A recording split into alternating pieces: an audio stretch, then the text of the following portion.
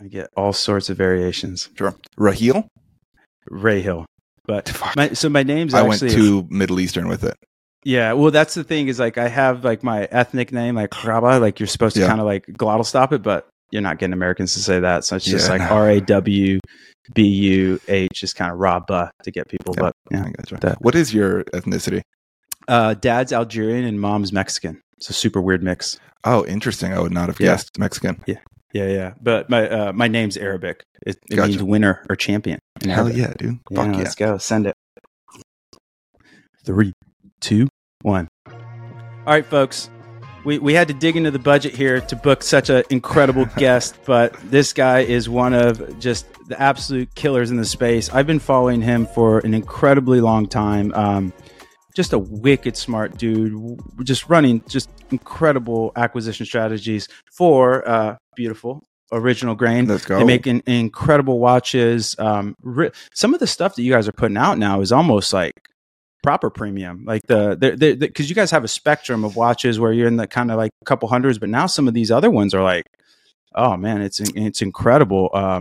But Nate Lagos, like the toy, got it.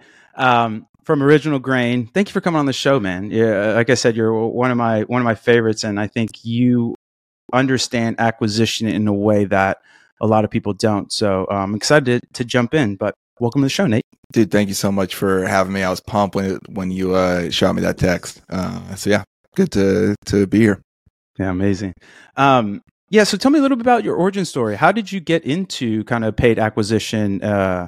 Let's start there. Yeah, so I went to college to major in marketing. First marketing class was great. Learned the fundamentals, and I was like, This is the shit I'm passionate about. I love it.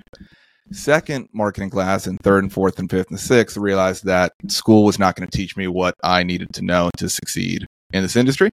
So I quickly started working for a startup in Greenville, Anchor Bat Company, this baseball bat. Let's go. Company here.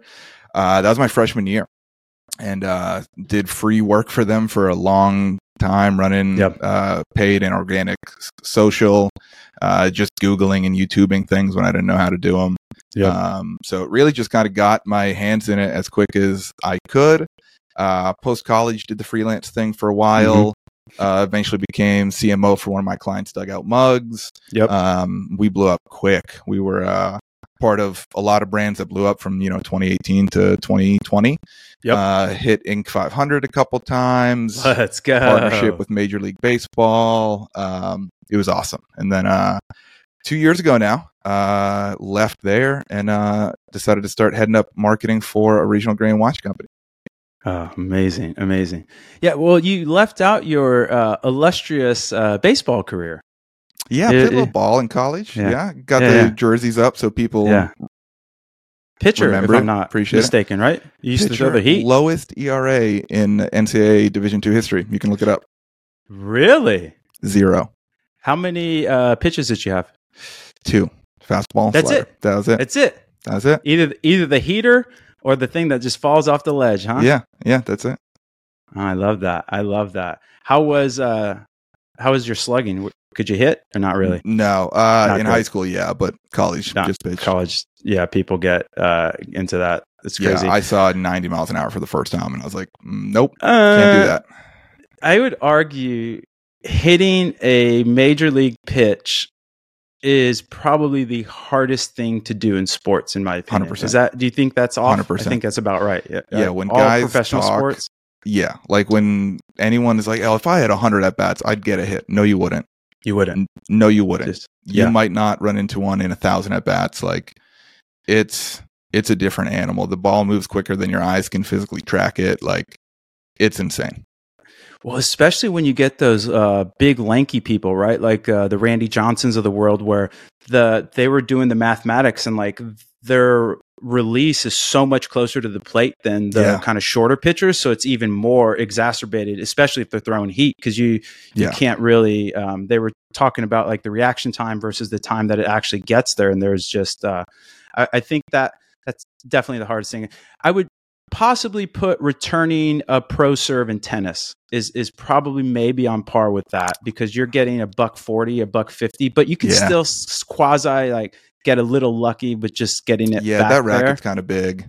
That's fair. That's fair. Yeah. But I'm not saying it'd be easy, but I think I'd be better at that than hitting a big leaguer. Yeah, let me see. So 10 yards, or let's see, 5 yards rushing in the NFL, returning a pro serve in tennis, or hitting a major league fastball. I still got to go major league fastball, right? Is the hardest, yeah. Yeah, 100%. 100%. Yeah. When you kind of developed your skill set, because I would argue you're in that kind of elite strata of marketers. Was there education, books, anything that really started to lay the foundation that really comes top of mind that you could give kind of up and coming marketers some advice on what to start to internalize to help build out their foundation to acquire kind of your level of expertise? Yeah, I got lucky. I followed Gary Vee on Instagram in 2015 when he was like putting out dope marketing specific content. And like that was huge. I read his book Crush It in college, which inspired me to start building a brand personally, inspired me to follow a bunch of people on the industry. So my first follows were David Herman, Connor from Ridge, Charlie T. Another killer. Powerful a bunch of guys that were putting out like real tactical advice about how to run this, and that was like it for me. Like that got me enough to get jobs and get clients and start to build up my own experience with all of it. And now that's what I try to do on Twitter, is be that resource that I needed when I was 24 and ran into a CMO job and had no clue what I was doing. Really would love to, just keep providing content that's going to help the next generation. Dude, it's so much free game. Definitely go. What's your handle? It's just Nate Legos. Right? Yep. Yeah. The original. So much free grain. Freudian slip. So much free game there, and it's so well said. It's just so. Anyways, go follow him. I don't need to pump you up anymore. Go follow him on the Twitters. In terms of kind of, because I had the same evolution in where at the beginning I was doing a lot of spec work, where it was just like either working for free or working for pretty under market. But I really encourage people to do that, because I think there's a certain aspect of when you're inundated with solutions, but you don't have the problem, those solutions don't stick. But when you encounter the problem and have to go find a solution, then it starts to get kind of put in your arsenal. And I think there's a lot of people that live in theory land, which isn't necessarily the worst thing in the world, but you don't want to stay there. Like, you want theory land to then inform the real world to start to see action. Like, I'm a big proponent of action breeds information, and you're very rarely going to be right all the time. And so it's great to just try it, test it, launch it in a way that is low risk. And that's why I like doing that spec work for either friends and family or low level clients in the not low level clients like the business sucks, but low level in the sense of commitment. I think that's just such a great way to learn. Because the other thing that I really encourage people to do is at the beginning, if you can get into some sort of agency work. I think that I'm not a huge agency. I used to run my own agency. Agency life is really stressful, but man, you get to it's a PhD very quickly, especially if you can get involved with a great agency, because you just get to see the gamut of things. And the other thing that, and I think it's just your natural disposition, but being able to be client facing as well is huge. Like if you're super nerdy and stuff, there's nothing wrong with that, but the real crossing the chasm in terms of revenue generation is when either you yourself or the agency can put you in front of clients. That starts to get into some really interesting places really quickly when you can meld the technical proficiencies with the client management. I think that gets into some really interesting places. Yeah. And like kind of that, like starting to communicate more with CEOs and founders and owners, I think was big for my career to understand what really matters. Because I do think some agencies, and I'm not talking shit about anyone specifically, but like they're very focused on their metrics, but their metrics aren't always business metrics. So well put. ROAS, click-through rate, whatever. Like I know businesses whose ROAS and click-through rate are way better than us at OG.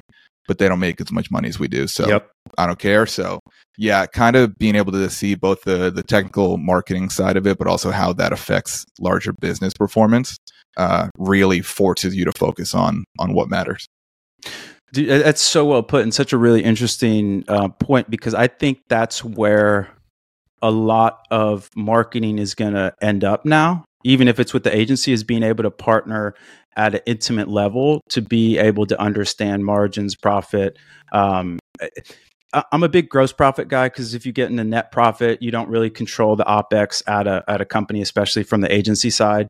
And so you don't really want to be connected to net profit that much, because that's more business decisions, operations. But being able to pump up that gross profit is such a better way to live than just looking at top line revenue. Not that top line revenue is bad, but you don't want to sell these low margin products where you see all this incredible revenue, but nothing makes it down the P&L. Yep. No, that's so well put. What are you excited about in the marketing industry right now? Like, what gets you all hot and bothered? Are there any trends or channels or things that you're seeing where you're like, man, this is super interesting? Yeah. So since the end of Q2 this year, CRO has been our marketing department's number one priority. Interesting. Say more. And let me state, it wasn't before, because I'm not a CRO guy. I'm not a CRO expert. I know very little about it. I am great at acquisition advertising. So that's what I had focused on, really my first year and a quarter here, because there was a lot of work to be done on that side of things. Mm-hmm. We got to the end of Q1 of this year, and we grew profitably, and we were pumped. And then I looked at site traffic was up 80% year over year. Yep. And revenue is only up like 30%. And I was like, that's weird. And then we got to the end of Q2 and kind of painted the same picture. And we realized our conversion rate was down about 45 to 50% year over year. Wow. And the traffic sources were the same, still advertising on Facebook, Google, and YouTube. Yep. I was like, so I don't think it's all fake traffic coming in. Like, that's super interesting. So all summer and through this fall, we've been super focused on developing kind of extending our creative testing process from our Facebook ads into our site. Beautiful. And we have had a lot of wins unlock, honestly, in the last 30 days of just tweaking headlines, copy, and photos on our site, producing 20% lifts in conversion rate on different That's not nothing. Yeah. So it's helped a lot, especially as we're kind of moving into the gifting time of the year, where we're expected to do almost half the revenue for the year, from November 1st to December 20th. But yeah, CRO has been huge for us. We use a tool called IntelliGems for split testing. That's Drew Marconi, right? Yep. Drew and great humans, great people over there. I love Drew. They're awesome. His team is awesome. Hannah's our rep. She's fantastic. I'm not affiliated, invested. I don't get paid for this. Drew, if you want to float me a check, you can. But it's been such a great tool for us. It's been awesome, and I think CRO is going to remain kind of at the top of our priority list for next year. Dude, I love that. That's fantastic. You ready to get a little nerdy? Let's jump into some OG awesomeness. I guess at the start, take me through Black Friday, Cyber Monday. When did you start the promos? How did they do? What did you take away from it? Yeah, so I'm one of those hack marketers. We started on November 1st. Let's go. I put out a long thread explaining why. It's really good. But we've done it a few years now, and the story the data paints is really clear. Customers that buy from OG from November 1st through Thanksgiving have a 30% higher LTV than customers that buy Black Friday weekend. Gorgeous. So I think it'd be pretty dumb of me not to acquire as many customers as I can before then. So we launched the sale. Ours was up to 30% off. Most of the stuff on our store was like 20 to 25% off. We try to be pretty close to that. I think there's nothing more annoying than seeing ads that are like up to 80% off and everything's 10% off. It's super annoying. So the like shaker bottles like 50% off. You're like, fuck you guys, come on. Yeah. So we stayed pretty true to it.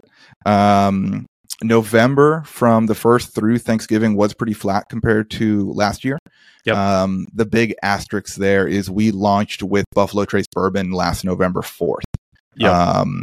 which was still is like one of our biggest launches of all time. It absolutely crushed. So looking at the numbers for this year, it was a little hard to compete with. We launched a new product and sold $100,000 of it on like $2,000 in ad spend.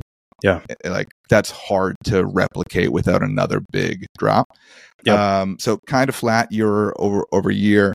And then Black Friday, Cyber Monday weekend crushed. Even though the sale had been live for 20 days, a lot of customers still waited. And we crushed all the goals we had for BFCM. So now year over year for the month, we're up like 20%.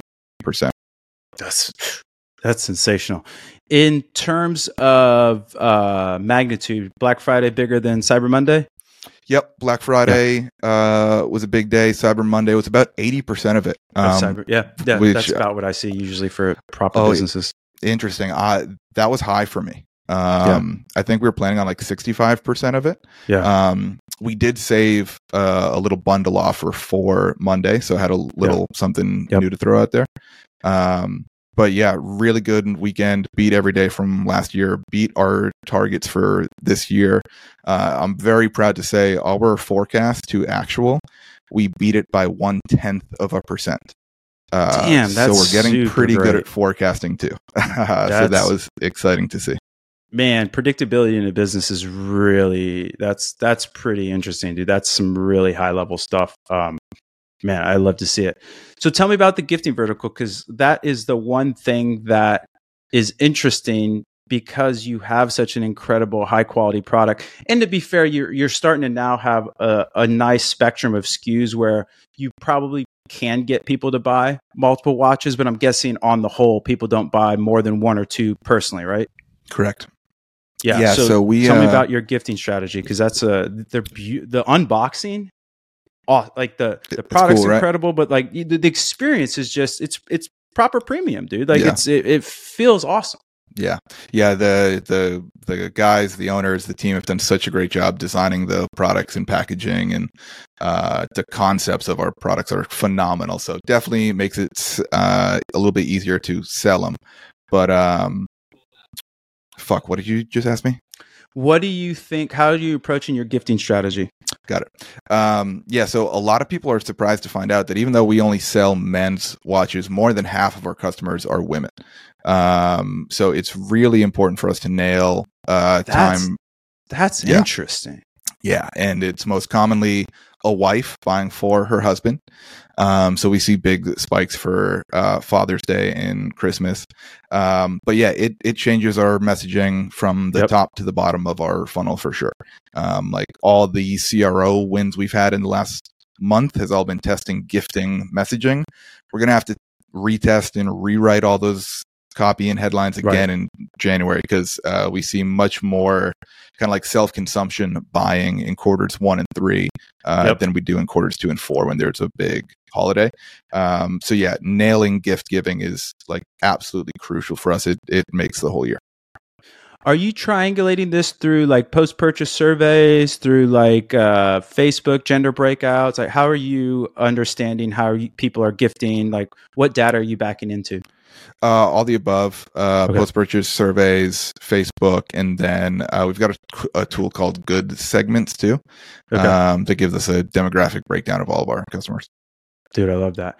One of the cool things that you do is you do some pretty great work on YouTube, and then you also have some of the creatives you've been cranking out have been insane. So take me through kind of how you think of YouTube as an acquisition channel, and then what does the creative process look like? Because I don't know if I've just been head in the sand, but I feel like the last 6 months or so, some of the stuff you're cranking out it's top floor, right? Okay, that's just not, that wasn't me being ignorant. Yeah, no, that's a legitimate thing. Okay, so take me through YouTube acquisition strategy, how you think of that, how you measure it, and then let's jump into your creative process.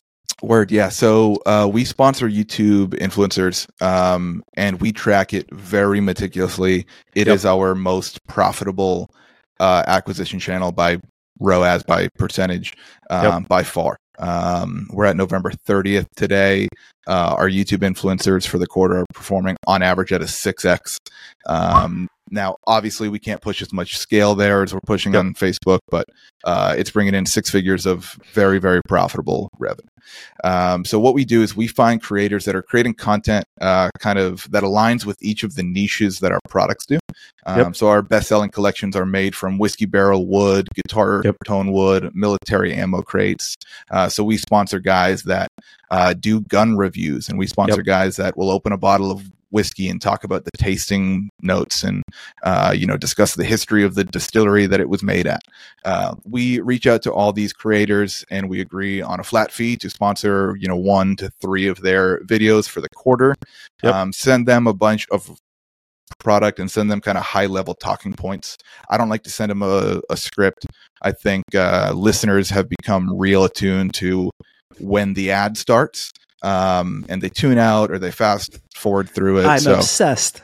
Yeah. So I trust that these people have built an engaged audience because their audience clearly likes what they have to say. So I give them as much freedom as I can, other than you got to say, go to originalgrain.com and use our code to get, 10% off. So,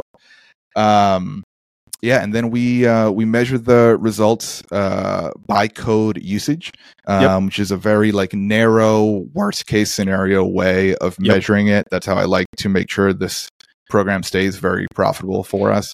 And then we track revenue per 1,000 views on there. So kind of opposite of a CPM, RPM.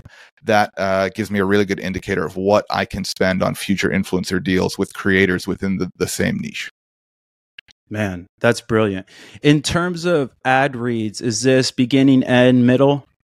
Always first half of the video. I prefer as early as possible, but we've had videos that are a half hour long that the ad comes in at minute 9 and crushes still. And still goes well. Okay, that's amazing. YouTube influencers, in the way that you've been doing it, has been the most, to your point, there's a certain aspect of a ceiling on it, but in terms of getting that money out there, because the other thing is just the awareness play. And again, B2B SaaS, there's actually brand awareness is an actual thing because I came from direct response. But just the ancillary awareness, because obviously you need to track that DR stuff, but the ancillary awareness as well as I think it's fantastic. It's such you've nailed the YouTube strategy better than anybody that I've seen. I guess you got Isaac, but he's doing Isaac and Tyler are doing their organic stuff. It's not necessarily sponsoring things, but I love the way you think of it. It's crazy to me to know that our YouTube advertising budget never makes up more than 10% of our advertising budget. But it's still the thing that everyone I meet says, "Oh, I saw you guys on Chris D'Elia's podcast. Yes. Oh, I saw you guys on the Whiskey Tribe YouTube channel." Yes. And I'm like, it makes up such a tiny percent of our ad spend. But at my last brand, I done deals with John Boy and Barstool, and that's where everyone heard of us. And I was I spent $6 million on Facebook ads last year. You guys didn't hear about me from that. You guys heard about the 10K deal I did with that YouTuber. So that awareness is super real. We just like to kind of look at the direct response of it to make sure it's bringing in money now.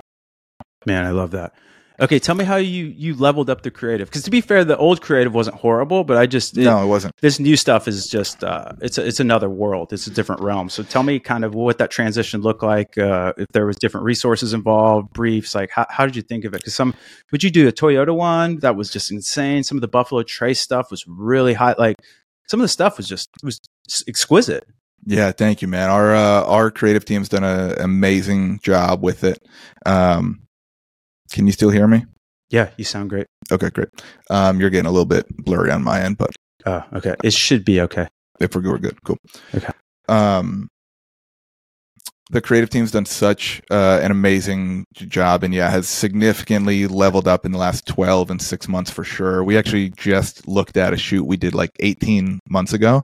Yeah. And we were like, wow, we can't believe we put that out. It's at such a different level today. It really is. So that's kind of started with, we had our former creative director had left a few years even before I got here to start his own creative agency. And we still relied on him for a lot of our creative. And he continues to hone his craft and hire talented people. So he's been awesome for us. And then we had hired a creator full time about a year ago, who's a little bit less experienced, but he's really hungry and like really willing to learn.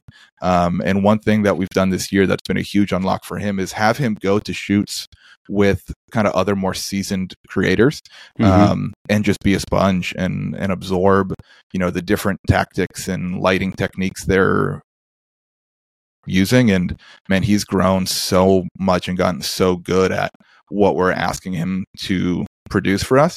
And it has been more than worth it, from we're using that content from our ads to our emails to our site. At the end of the day, like, we are a fashion piece. No one wants to wear a watch that's ugly. So the better that we can show off the details of how our products look, the better performance has been. And I like to say, like, I know how cool our watches look in person. We need to get how they look online to be as close to that experience as possible. So we're going to continue to invest in him and invest in creative for sure. Yeah, no, I mean, I think it's to your point to the, I think maybe that's where is popping out for me as much too, where you're getting almost closer to that luxury watch feel, especially with like the details and the photos and just the lighting and like, nah, man, you guys absolutely nailed that. Speaking of in real life, do you guys you're not in retail yet, correct? No, we had a pretty sizable retail presence pre-COVID. Okay, I didn't know that. Belk and Macy's and everything. Really? Yeah, and it never went great. Okay. Like, we were in there, we did all right, but it was never fantastic. I think our watches are so unique from like what the average person is looking for out of a watch. That's I think it takes some education. I think it takes the right person looking at it. I like to say the guys that we're selling watches to are not going to Belk and looking at the jewelry counter for a watch. They're at the dive bar. That's a really good way to put it. Drinking a bourbon while their wife is shopping. We found success online for now, and don't have really too many plans on going into retail unless it's like a real niche pop up, like maybe a collab with the right brand. But for now, we're happy staying online. I love it. One more random question. How do you like to structure your Facebook campaigns? Are you a cost controls guy? Do you like ASC, lowest cost, broad? Like, where do you land? And let me caveat this too, where I kind of I just kind of tease a little bit about cost controls, but I think the best philosophy that people can have is do what the ad account likes. Like, at the end of the day, you're there to make money for your client or your business, and you don't need to get caught up in dogmas. But I just like always to hear perspectives of how killers are structuring and running their accounts.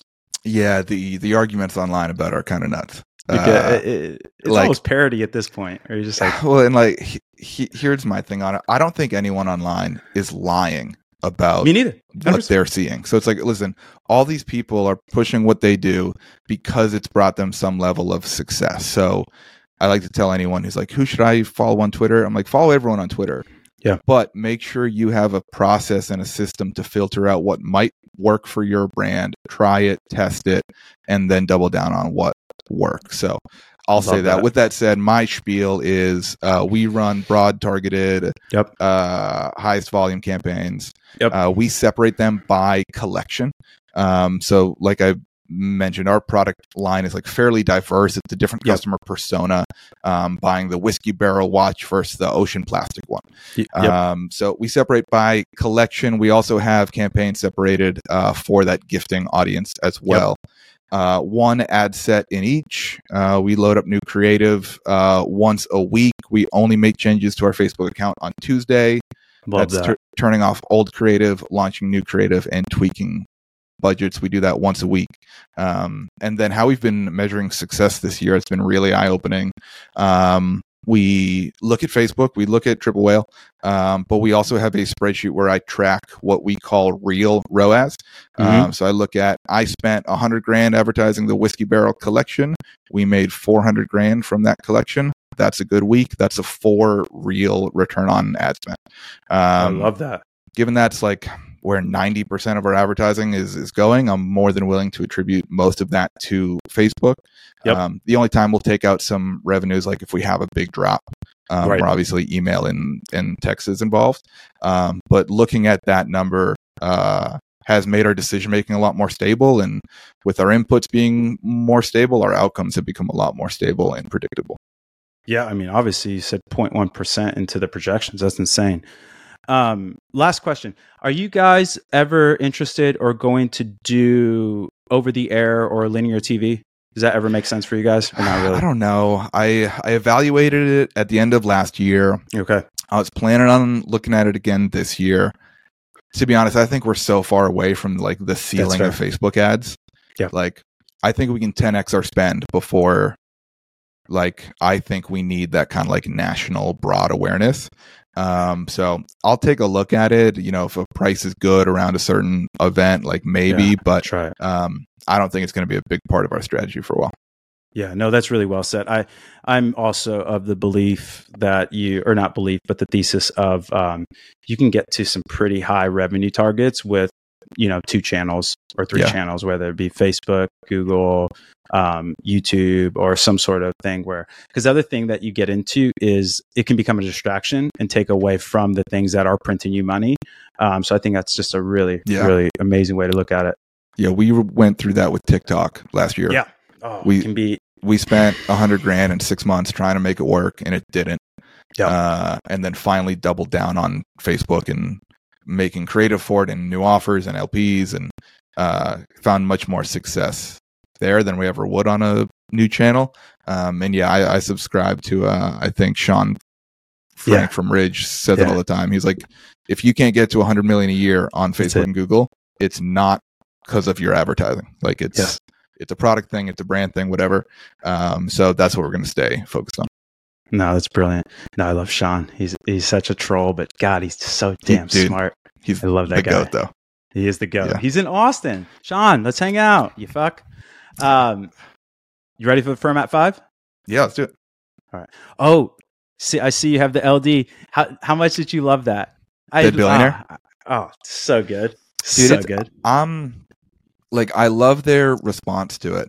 I'm still mind blown at like who at Arnold Palmer's estate thought it was a good idea to try to drop a lawsuit on. Like, guys, come on. You guys got all this money. What are you doing? I did. I totally. Yeah. So I'm happy with the change to Dead Billionaire. I like it. So good. Liquid death. They don't miss. Okay. First question. If you had a superpower for a day, what would it be, and how would you use it to make the world a better place? Easy softball. When Jesus was pulling out like endless loaves of bread and fish and fed everyone, I'd choose that for a day. It's kind of gangster. That was a quick G response. Yeah, I love that. That was a good one. What's the most hilarious or memorable bucket list item you've ever checked off? Give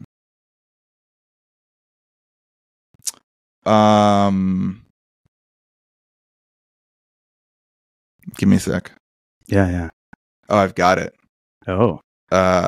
You're fast. I've got it. Might get me canceled. There's video out there of me doing stand-up comedy and a rap battle in college. For the record, I won the rap battle. Got $50. Let's go. Said some things I wouldn't say today. I'm sorry for that. Yeah, but, it's different times, different era. It's 2015. Yeah. But yeah, it's pretty strong though. Yeah, that's fun. Stand up and rap battle. I love that. Yeah. If you could create a new holiday, what would it celebrate, and how would people commemorate it?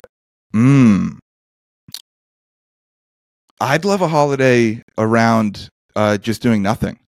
I don't hate it. Like I don't hate it. So many of our holidays are associated like with like seeing family or traveling or fireworks or swimming or whatever, and I'm just like, can we just get a day to sit on the couch and watch TV? I would love that for like a week. Would be nice.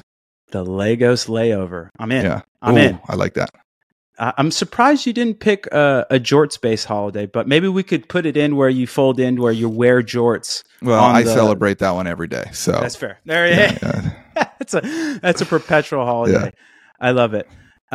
If you could swap lives with someone for a week, living their experiences and seeing their world, who would it be and why? My dog. 100% my dog. Dude, my dog lives. These are supposed to be hard questions. You're killing me. You're just slaying this. Dude, oh my God. Dude, my dog gets tucked in every time she lays down in our house. She gets fed snacks and treats all day. She hikes every day. My dog lives the dream, dude. Oh, I love that. What's your dog's name? Haley. Haley is a beautiful name. Shout out Haley. Man, you're slaying this. Okay, last question. This is the easiest one of them all. Best MLB pitcher ever. Gotta be Mariano Rivera. It's the closer for the Yankees. Yeah. And threw one pitch for 20 years. Yeah. Threw a cutter forever, and everyone knew that was the pitch that they were getting thrown, and they couldn't hit it. They still couldn't do it. So yeah, the GOAT. Yeah. And he won a bunch of championships with the Yanks too, right? Yeah, I think he's got 5. 5, yeah. That's insane. Nuts. What an incredible sport. What an interesting sport. Nate, I knew you were going to blow my mind, and you absolutely delivered. How can people get more involved with Original Grain? Where do they buy a watch? Where can the wives, girlfriends, partners gift the watch to people? This time's yours, my friend. Yeah, originalgrain.com. If you use code Lagos, you might get a little extra deal. Let's go. I don't get commission on it, but I created a code for friends and family, so check it out. Let's go. And then, follow me on Twitter at Nate Lagos. Potential podcast coming out next year with a killer co-host. Keep me posted. So very excited about that. But other than that, Twitter, LinkedIn, hit me up.